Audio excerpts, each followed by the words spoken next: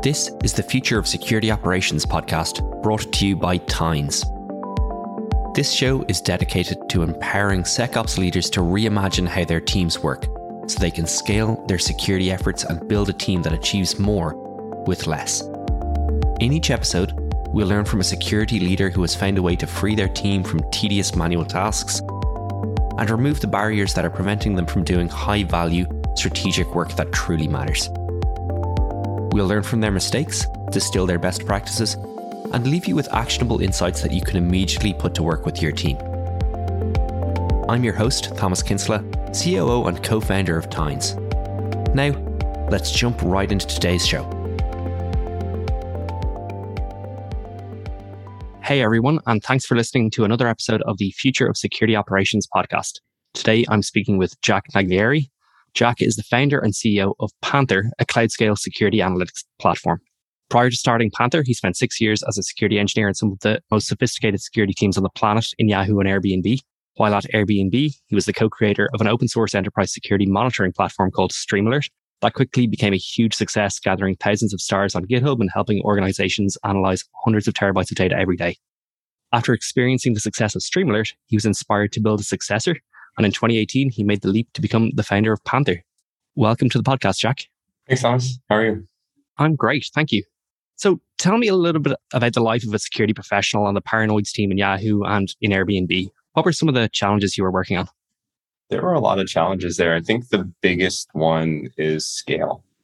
And in Silicon Valley, we have problems that a lot of other people don't have. And I would say scale is one of them, complexity is the other.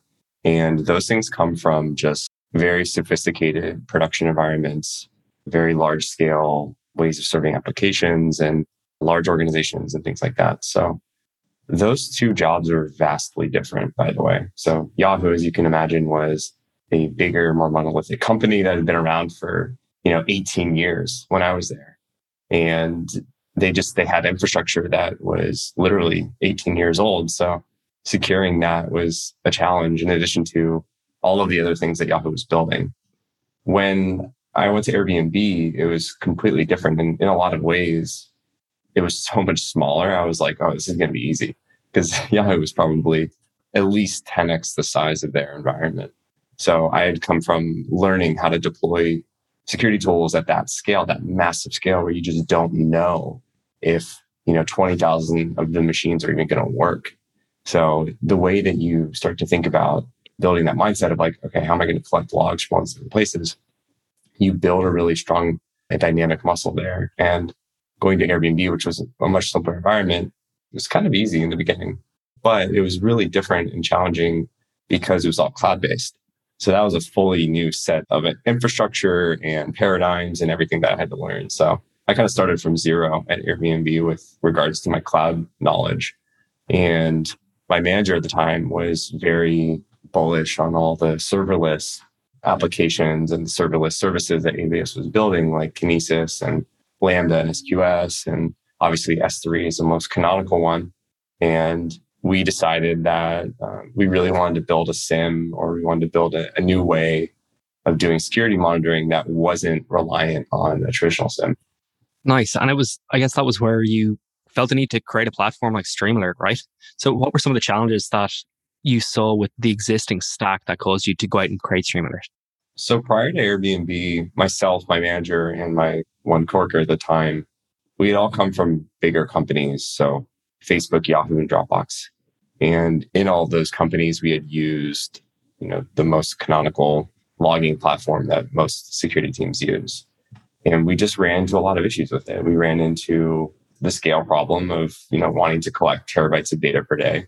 It was just extremely challenging in that platform. And it led to us having a ton of overhead and just really being distracted from the core reason that we do security, which is to identify attacks, respond to them, and then learn from our, lapses in security and, don't make those mistakes again. So we just felt a lot of operational pain and cost that's associated with that. And we were really moving towards a world where things are all automated.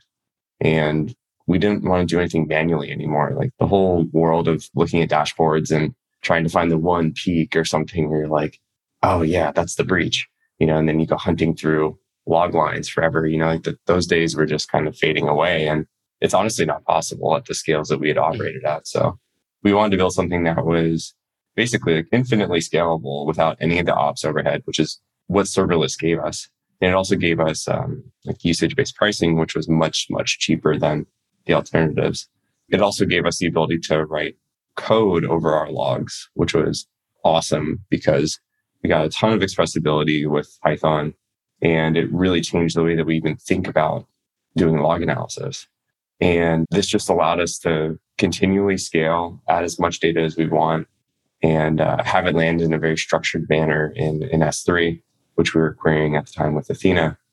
Later learned that, Athena is not the most scalable thing in the world, in that it's just a little slow at a very high scale. But those primitives were really what we needed to kind of take those next steps and really take that like step function improvement over what we had been dealing with prior. That's awesome. I love that. Like, you went out and solved your own problem, your own challenges. It's not often that, I suppose, many security teams will say, actually, I've got a problem with my own SIM, and go out and kind of create their own SIM. It's a bit of a different build versus buy challenge that I don't think many people would go out and do that. When did you know like this was successful, or how did the security community react when you decided to open source it? It reacted quite well. We open sourced it at a conference called Enigma in 2017. I went up on stage. I had like crazy hair at that time, and just I was like much younger, and me as a security engineer. So, it was very immature at that time, the product, it was so new and it was quite hacky, a lot of little scripts put together with some Terraform, and it worked and it was repeatable, which was great. But, by no means was it like a stable enterprise piece of software. And we just kept finding that more and more security teams and really respectable tech companies started using StreamAlert. And that just kept growing and growing.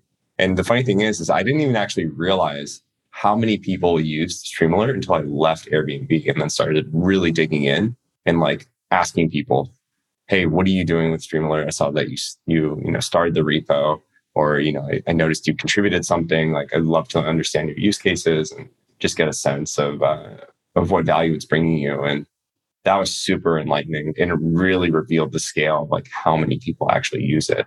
Nice.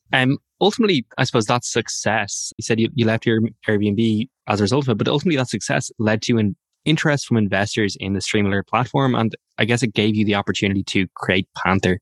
Can you tell me a little bit about that journey? Yeah, it's absolutely crazy if you think about it. I had a random investor reach out to me that I had never met. And he was like, hey, Jack, I saw StreamAlert. It's a really cool project. And, I run a venture fund, and I'd love to just chat and learn a little bit more about it. And as an engineer who, has no entrepreneurial experience, I was pretty much just like venturing into the unknown. And I decided to reply to the email, and, thankfully I did, or else we wouldn't be here talking about it right now. But I responded to the email. I go meet the guy. We meet up at this, it's kind of like an incubator we met at. And it wasn't his own, but it was just another office in San Francisco.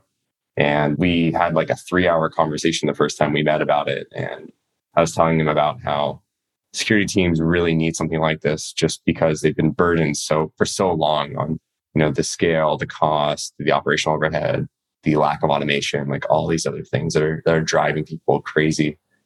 And his perspective was actually, this would be really cool as an ops tool. But I pulled back and I was like, well, it could be both at some point, but I'm very set on it just being security. Mm-hmm. And the reason is that I want the company's purpose to be very clear. So what we ended up doing is we had several other conversations and sort of put together a quick game plan. And then I did the kind of crazy thing and quit my job and did it, and had no idea what was going to happen. But, I'm thankful that I made that journey. I made that decision to leave and start the company. And, we've done all right since then. So that's the founding story. I don't think I've ever actually even said it publicly, but yeah, that's how it happened. Yeah, it's really exciting. You shared a little bit about it on Twitter, I suppose, but yeah, it's great to hear it. Even taking the leap to become a founder is a huge risk, and it's an incredibly exciting move. But when did you know that you had you were onto a good thing? When did things start clicking? How did you get your first couple of customers? It's a great question. The first year and some change was super uncertain. Mm-hmm. And as you can probably imagine, as a new startup, going into the SIM market, it's very intimidating and it's so deeply entrenched. So you can likely imagine us having these conversations with companies like, hey, do you want to be a design partner? And they're like, well, I need these like 20 things that would each take like an engineer a year to build, you know? Mm-hmm. So we were like, man, this is going to be challenging. We need to figure out some way to show quick value here. So we developed through 2018, 2019. We had like some initial conversations. Nothing really went anywhere. And we made the decision in 2019 to be like, hey, why don't we open source Panther? Why don't we just take all the things we've built, which is, the evolution of what we had started with StreamAlert and was rewritten in Go and had like a UI and a handful of other features that I really wanted to build into StreamAlert that we ended up building in Panther. We put everything into a repo, we open sourced it. And the idea was that we would upsell people into the more enterprise version that was more geared towards investigation and searching the data and, pulling in SaaS logs and the typical like SSO and, RBAC and things like that. So that was our plan. We open sourced it in January, put it on Hacker News, and like it, got a few hundred GitHub stars. It got like, I think to about like 900 at the end of that year before we actually ended up closing source the following year. But I do think that the open source was our wedge to get people interested in Panther and get them trying it. And then that actually led to us closing a handful of customers that year. But that was the year that we actually got our first 10. So, we open sourced in January. Our first customer was in June. And then we just kept selling and selling throughout the year. And then at the end of the year, we were like, okay, we have a business. Let's like see how far we can take it. And then 2021 was crazy and we took it really far. And now we're at a point where, our team has grown to, about 150 people. So it's taken off pretty rapidly. And we've got an amazing cohort of customers, Dropbox and Coinbase and Figma, and just like the list goes on. These sophisticated security teams that really want to push ahead and go to this world of like automation. But yeah, that was kind of the beginning of how we really got our first several customers. It's an absolutely fascinating story. I suppose when you were approaching, I know like Panther was open source at that point, but when you were approaching the likes of Coinbase or Dropbox or Figma, what did they see in Panther that was different than the traditional SIM? And for people listening, what are the differentiators that you're like, this is what's wrong with the market and this is how we approach solving it? The first one that I would say is the ability to analyze your logs in Python. And as security practitioners, this is actually a very like innate common thing that we've done for so many years. We've written little Python scripts or bash scripts and we've analyzed logs that are on servers. And then we're like, okay, here's these like 20 log lines that show the attack happening. And, let's put that in a text file somewhere. And then, we'll come back to it as our investigation, So it's that idea, but streamlined, where instead of looking at the logs on a system, you're streaming them and then you're analyzing it with Python, but it's really the same thing. And I don't know how many people make that connection, but in a lot of ways, it's just a more formalized version of the hackiness that we did in the past. Yeah. So that's one thing that draws a lot of people in. Yeah, I come from a background with some legacy sims, your McAfee and your Nitro sims, and it was just a case of using some queries to get some logs and then being like, I can't do this and I can't do this in the platform. I'm going to download and just write some. And I'm definitely not a developer. Just write some hacky scripts to parse out that information. So you're really like lowering the barrier to entry for security analysts, for security engineers, in order to be able to get them to build out more sophisticated and better detections. And it allows security analysts and engineers to up-level their skills. Yeah, massively. It's a very easy way to be like, cool, I'm going to go learn Python on security data in a platform that's basically set it all up for me. And it's awesome because you can learn so much by doing this, and you can really, truly understand how to write basic rules and write much more advanced rules that cover a variety of use cases. And in a lot of ways are more efficient. They're safer, they're testable, they're sustainable. You can commit them to version control, and that's sort of the follow-on effects of using detection as code. You get that collaboration, you get that reliability, and it actually helps a lot for compliance as well, because a lot of compliance frameworks are like, what's your process for shipping new detections? And how do you make sure that they are, consistent and valid and safe over time? So those are all the things that I love about detection as code. And that's what our customers love as well. They love the control and the accountability around it. So that's the first thing. The second thing is the security data lake element. Mm-hmm. And security data lake is just a fancy way of saying a like serverless data warehouse. And the benefit that you get out of that is scale. We've always struggled with taking in huge amounts of security data and putting it somewhere where we can just query it forever. It's like never been possible, really. And teams have just struggled because they're like, oh, my BI team has this like amazing data warehouse that like we can't use for security. And I would love to be able to write SQL over my data or just have an ability to query our like OS query logs from like 8 months ago. That was just like unthinkable.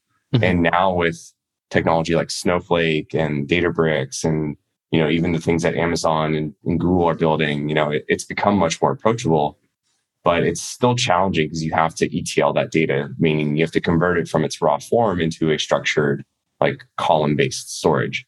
So that's really what Panther does. Like we take in logs and then we give you a nicely structured data warehouse so you can query SQL. And that gives you scale. It allows you to save on cost as well because you're not having to linearly scale your compute nodes. So with like a Splunk, Elastic, whatever, the storage and compute is coupled. To get more data in, you have to scale that up. But with Panther, you don't have to do that. Just because everything's serverless, it's all elastically scalable, and the data warehouse layer is actually separated. So it's immensely useful for security, and it allows us to just operate at like these crazy scales. And then it allows you to do really cool stuff like create indexes on your data and, extract certain fields and do lookups and like do all sorts of really cool data things. And we have the ability in Panther as well to schedule queries on the data warehouse and be like, okay, every day I want this to run. I want to look at like the distinct number of hosts that, Thomas is logged into, like things like that. And then I want to feed those results back through Python. And you can imagine like the amount of things that you can start to customize and create. And it's like a really robust ecosystem. And it's the basis of so many things that we could build for security monitoring. It's like super exciting. And yeah, that element as well is really what sets up the scalability on response. And then the scalability on detection comes from the cloud native piece, which is probably the third thing I would list, which is a differentiator where you just feed us data, it elastically scales and you don't worry about it. There's of course scenarios where, it's not always that simple. For example, like pulling in SaaS logs can be quite challenging depending on the scale that your team operates at. And, it's really limitations on the APIs that make it really hard. We've hit limits so many times on these APIs because people just operate at crazy scales. But the beauty of that is that we recover from it, we fix it, and then, everyone else on our platform gets the benefit of that. But one of the biggest challenges, which we could probably talk about later on, is like every single environment is so different that it's very hard as a vendor to just provide perfect, like 100% uptime all of the time. And, we react very quickly. We have an ops team that's like working 24/7 to figure things out. And the beauty of that is that we build huge amount of resiliency in our platform to where eventually, we will hit a point where we're very well positioned to really go after any sort of enterprise, no matter what scale they're at, no matter like, how many users they have in their G Suite or, whatever it may be. And we've sort of worked out all of these little intricacies of like these different APIs and things like that. But the core of our platform is so scalable. It's like blown my mind a lot. Like just the core, like I have a ton of data in S3. I need to feed this somewhere, like VPC flow logs, like ALB, Cloudflare, like all these things. Our customers have turned on data sources that were feeding in like 10 terabytes of data per day. And like no one noticed because it just worked. And I was so mind blown by that. And this was like a year and a half ago. And I was like, I just can't believe that. Like I would have never been able to do that in Streamalert, because I've done that where I fed in this VPC flow logs or something and it just broke everything. It just like backed up everything for like days. And I was so mind blown from what our team created just in that core ability to scale. So anyway, the three things I always come back to: security data lake, cloud native, detection as code. And like those are like the core differentiators that I really think are pushing forward our ability to monitor at scale.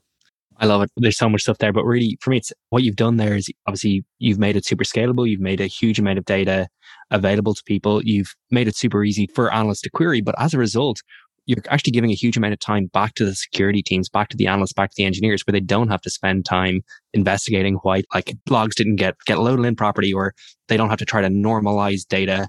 figure out how to index certain fields. And because they don't have to write crazy queries in some esoteric language, what you're doing is you're allowing them to move faster and focus on the things that are much more important, like those queries that are actually, risk reduction for their specific company. As you said, every single company, every single environment is a little bit different. So you're allowing those engineers and those analysts in that company to protect themselves protect their company much better.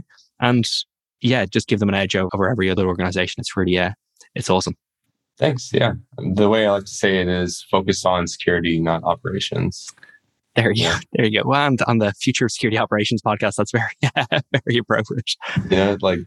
Do the things that matter and let us take care of all the other things. That's really the essence of what drives me to continue to build for our customers and others out there. And I love that you said that you're doing things that you couldn't even have imagined as possible. That, this was impossible in Streamalert. We've got a lot of, at times, the engineering team will ship amazing features. And, our CEO Owen will say things like, I genuinely did not think that would work. That's incredible. And the engineers are always like, you hired us to do this. What do you mean you didn't think this would work? This is the problem we're trying to solve, right? Yeah. On that, being a CEO, what are some of the great parts of the job and what are some of the unexpected parts of the job? This is, it's different it's definitely, I can't imagine it was the life you expected as a security engineer when you started your career. Not at all. I would have never expected to be a CEO when I was a security analyst, like digging through logs.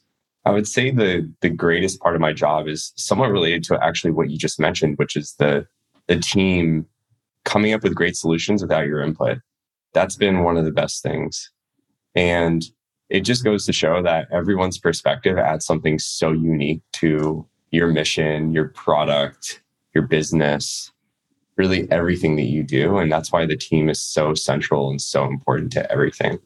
I like to recall Mark Andreessen's post about product market fit, where you need to have a collection of, a great team, strong product, and a really good market.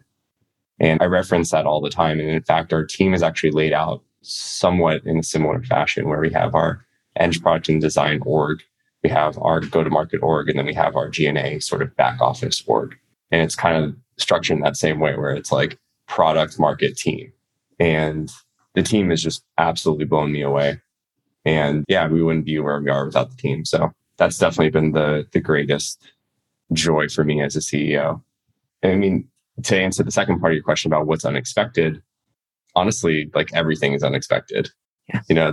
There's no preparation to be a CEO, as you're likely aware as a co-founder, and it's a lot of the same things. There's no way to prepare you to start a company. So I think the highs and the lows and how quickly you go between those two is probably the biggest challenge.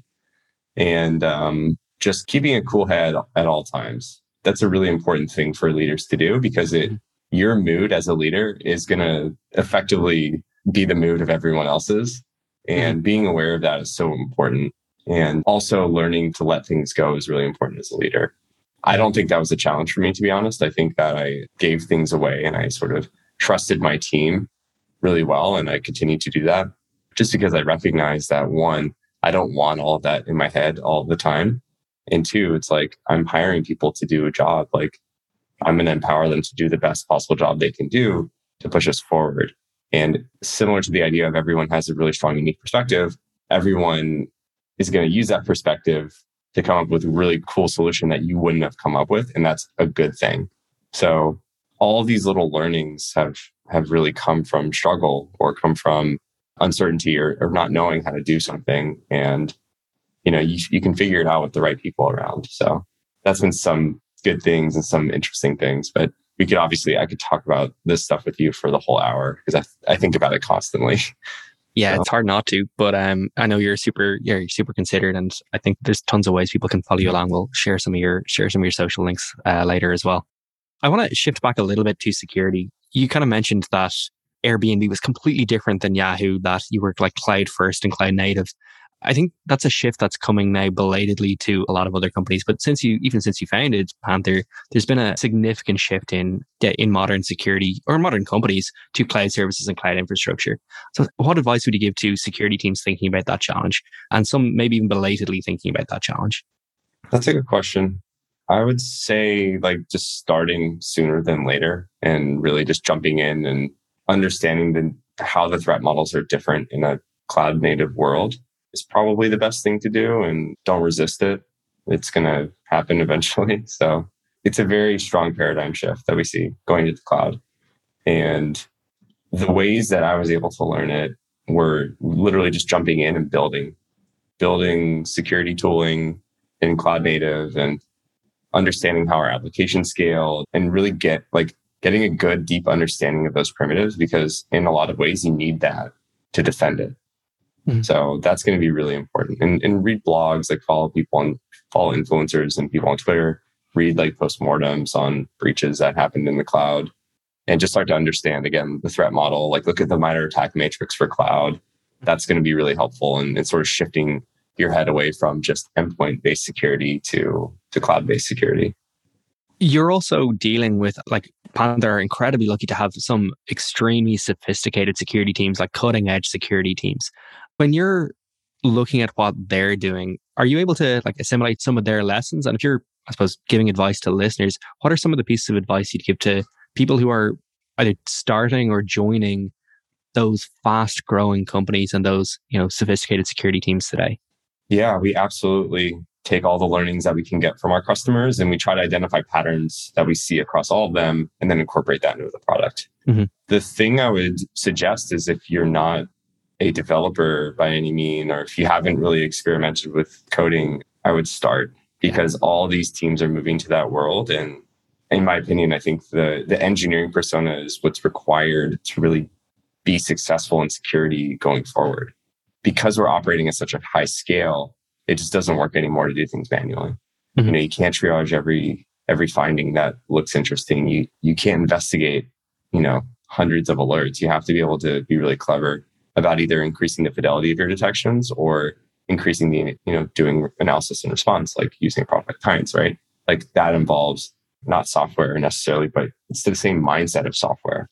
And just having to understand, like, okay, I'm going to do this, and then I'm going to ask the user that, and then make the feedback. Like, it's the same exact thing. It's just a slightly simpler interface, right? With Tides. With Panther, you're writing code, and it's Python code.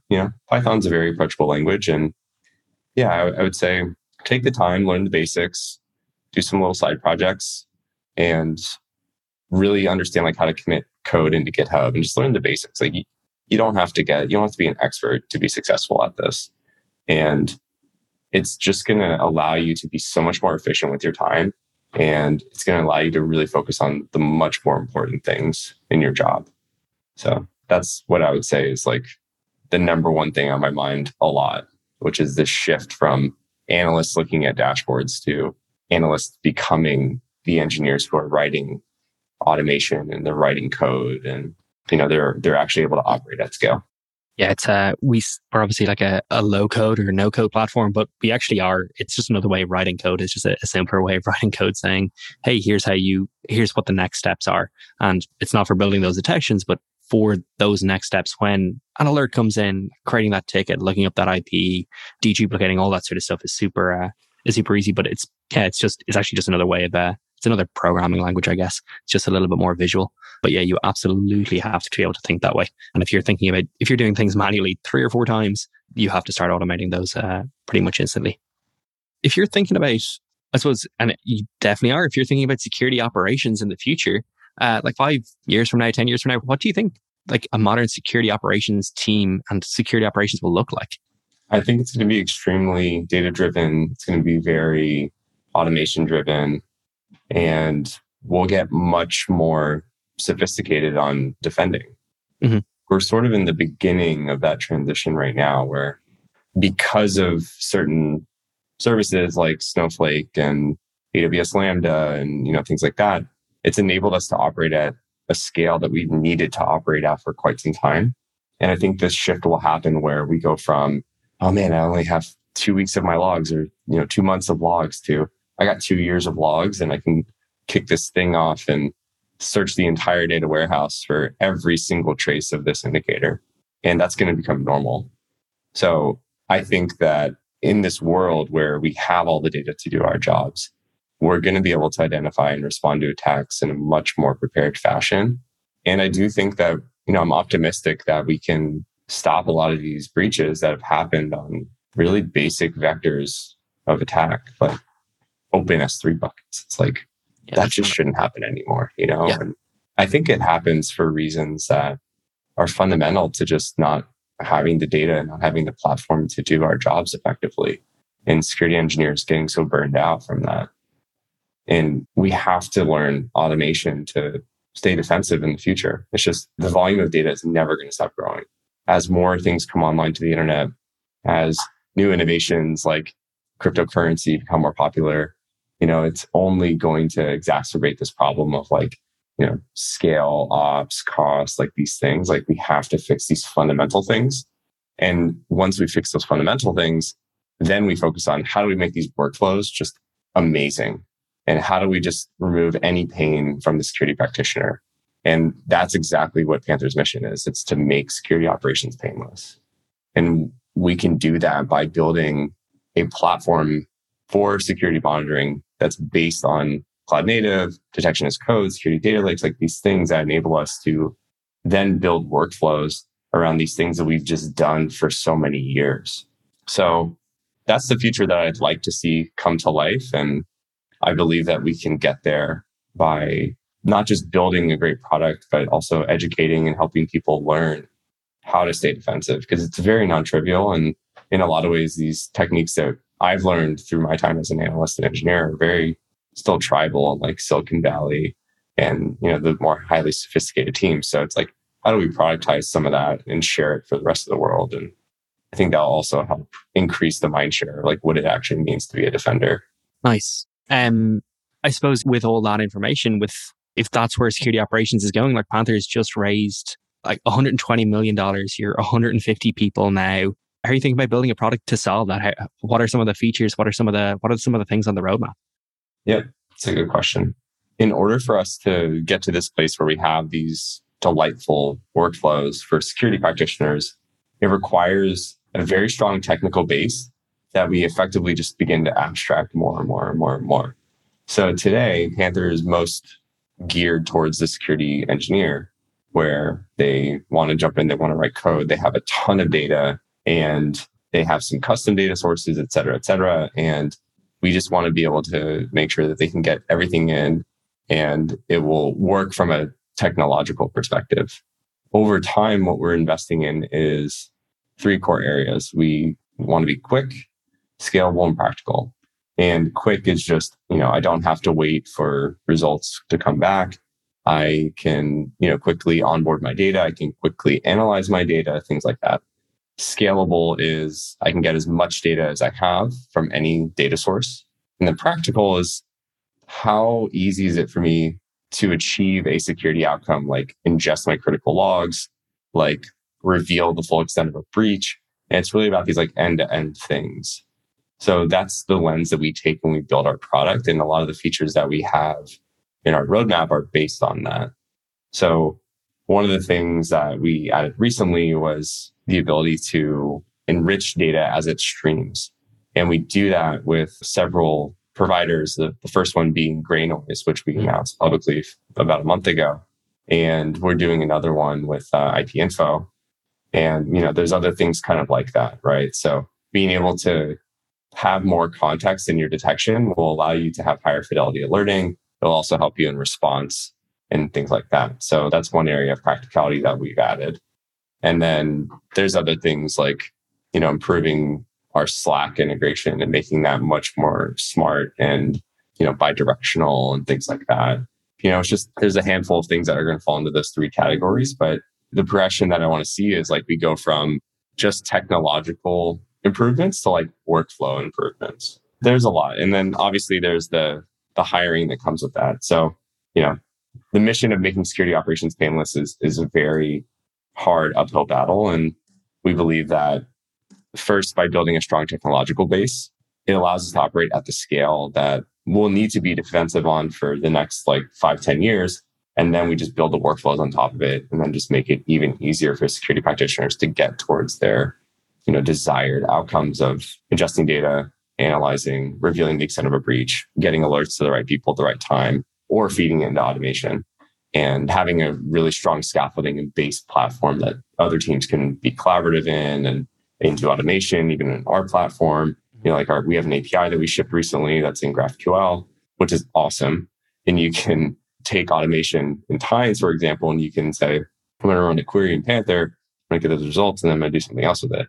So having like all of your security data queryable with an API is awesome. Being able to see your alerts and being able to do so many other things. And that's going to continue to develop over time too. So it's just, it's building the basis of a very strong, robust platform that can evolve over time and enable, both the engineer and then eventually the analyst to be very successful in this platform. I love it. Incredibly exciting roadmap, but also just giving the analysts the information they need in the places that they need it and removing as much friction as possible. It's fantastic. Jack, that's unfortunately all we're going to have time for today. But before we wrap up, if people want to follow your journey, keep up with Panther, where should they go? Probably Twitter. If you want to hear about recent updates from the company, our website's panther.com. That's the easiest way to get us. Our Twitter is at runpanther_, and my Twitter is just at Jack_Naglieri. You also have your own podcast that... I do. Detection at Scale. Yeah. We have a podcast that we do a few times a month. It's on Spotify, Apple Music, and we talk about various things from running security operations teams to, at various degrees of technicality. So I've had on engineers from Snowflake, security engineers from Snowflake, I should say. I've had CISO of Gusto. I've had the CISO of Dropbox. And, we've had a lot of really great conversations that have taught me quite a lot about what it's like to be a security leader, be a security practitioner, again, in different environments, and just learn from more people on the ground. I listened to a bunch of episodes. They're fantastic. And definitely stealing one or two ideas for this podcast. Jack, thank you again. And we really hope to have you on again in the future. I'd love to. Thanks, Thomas. Thanks for listening to the Future of Security Operations podcast by Tines. If you enjoyed today's show, please do us a favor and leave us a review on Apple Podcast or your preferred podcast platform. For additional episodes, visit tines.com/podcast. And if you'd like to learn more about how Tines automation platform can transform your security operations team, visit tines.com. Thanks again, and I'll catch you on the next episode.